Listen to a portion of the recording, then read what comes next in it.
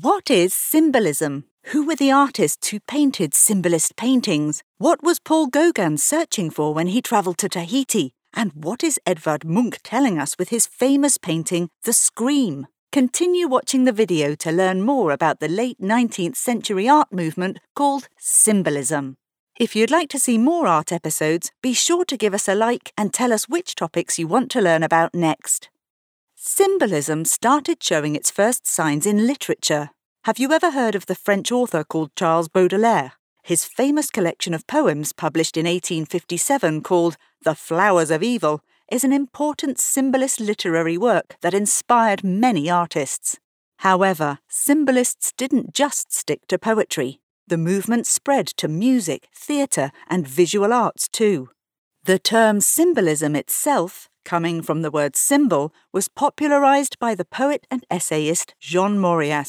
Mauriac wrote the Symbolist Manifesto and published it in the French magazine Le Figaro in 1886.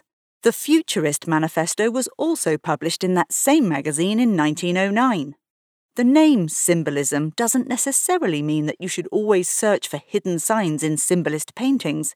It rather means that these artists rejected realistic depictions of the world and, by using metaphors, showed more interest in the imaginary and spiritual.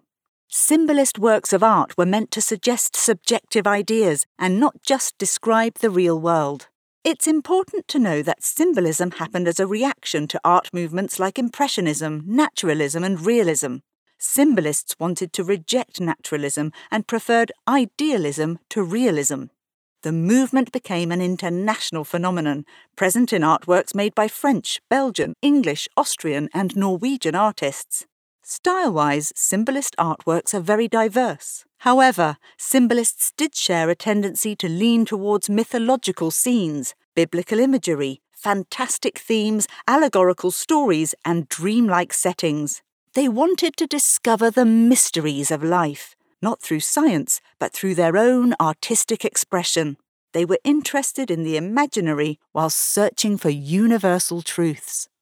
Many symbolists used mythology to explore different subjects and feelings. For example, Gustave Moreau painted Orpheus, a famous character from Greek mythology. The artist showed a scene in which dead Orpheus's head lies on a lyre that represents his infinite musical talent. The girl, dressed in embroidered draperies, holding the lyre, stares at Orpheus's head in a melancholic way. In the background, we see a dreamlike landscape. In this artwork, we see the mysterious and fantastical themes symbolists liked to represent while exploring dark topics like death. More of Moreau's interest in mythology is visible in paintings like Orpheus and Sphinx, Galatea, and Salome dancing before Herod, who was frequently depicted by symbolists trying to represent the idea of a femme fatale.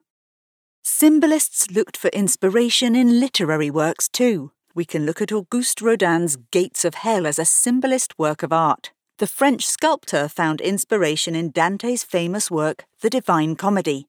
With a large number of human figures coming out of Rodin's door, we can sense the misery, the frustration, and the pain of the characters mentioned in Dante's work. Rodin truly created a fascinating visual expression of Dante's written piece.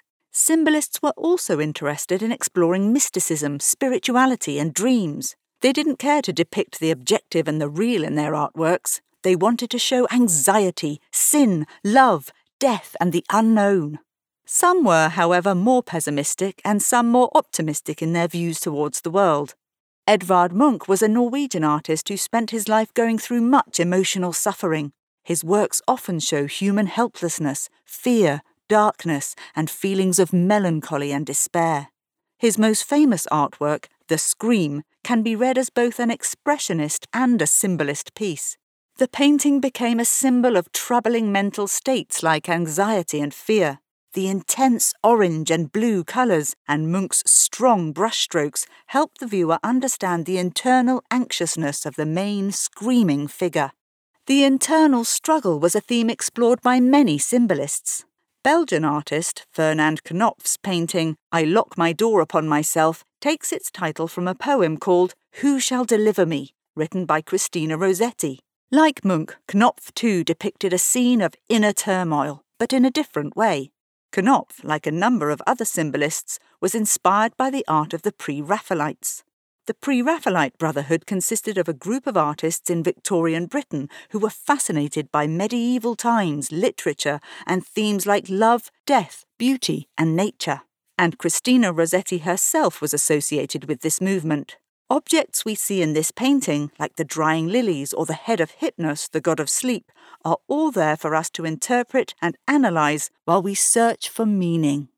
Symbolists often wanted to escape reality and shelter in their own world.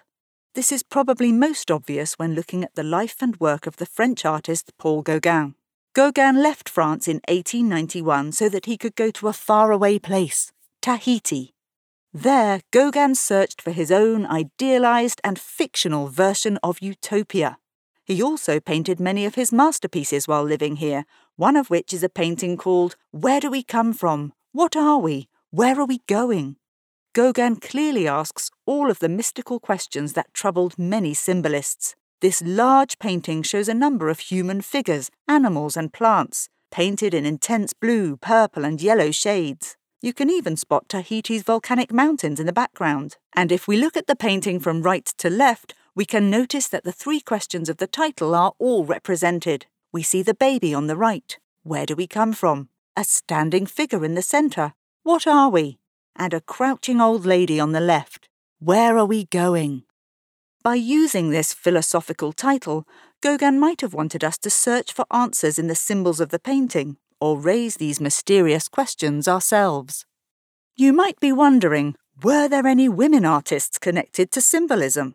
Meet Evelyn de Morgan, a London-born artist whose works also show mythological scenes set in dreamlike scenery that some symbolists loved to paint.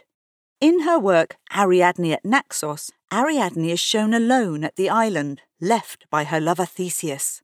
While artists often showed Theseus sailing away and leaving, de Morgan positioned Ariadne as the central character in her painting.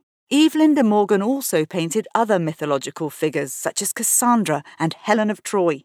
Another one of her symbolist pieces, called Daughters of the Mist, shows 4 female figures dressed in beautiful drapery, surrounded by clouds and rainbows. The inspiration for the painting might have come from Hans Christian Andersen's fairy tale The Little Mermaid, which again shows the symbolist tendency to lean towards the fantastical and imaginary. De Morgan's artworks bridged the gap between the meditative powers the symbolists believed their art had and the more decadent aesthetic movement, which believed art should exist simply to be beautiful. Both movements value the painterly qualities of artwork, such as composition and colour, above narrative, and that can clearly be seen in De Morgan's late works, such as Twilight. Symbolists wanted art to express inner feelings and ideas. They wanted to search for the real universal truth and show that through their art. While many symbolist works differ in style, they have certainly influenced modern art movements like Surrealism or Expressionism. Symbolists, like many artists before and after them, were interested in the mystical and the unknown. They wanted to discover the hidden philosophical meanings of life, and for that, they used one of the best tools that humans thought of: art. So, what do you think about symbolism and its artists? Which artwork did you enjoy the most? Share your opinion in the comments, and don't forget to subscribe to our channel. Share your opinion in the comments, and remember to subscribe to our channel.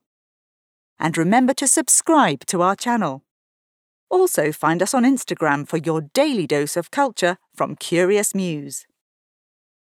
If you enjoy our content and would like to support us, please consider donating to us. Our project is self-funded, and to continue running it, we need your help. All donations will go 100% towards creating more great stories for you.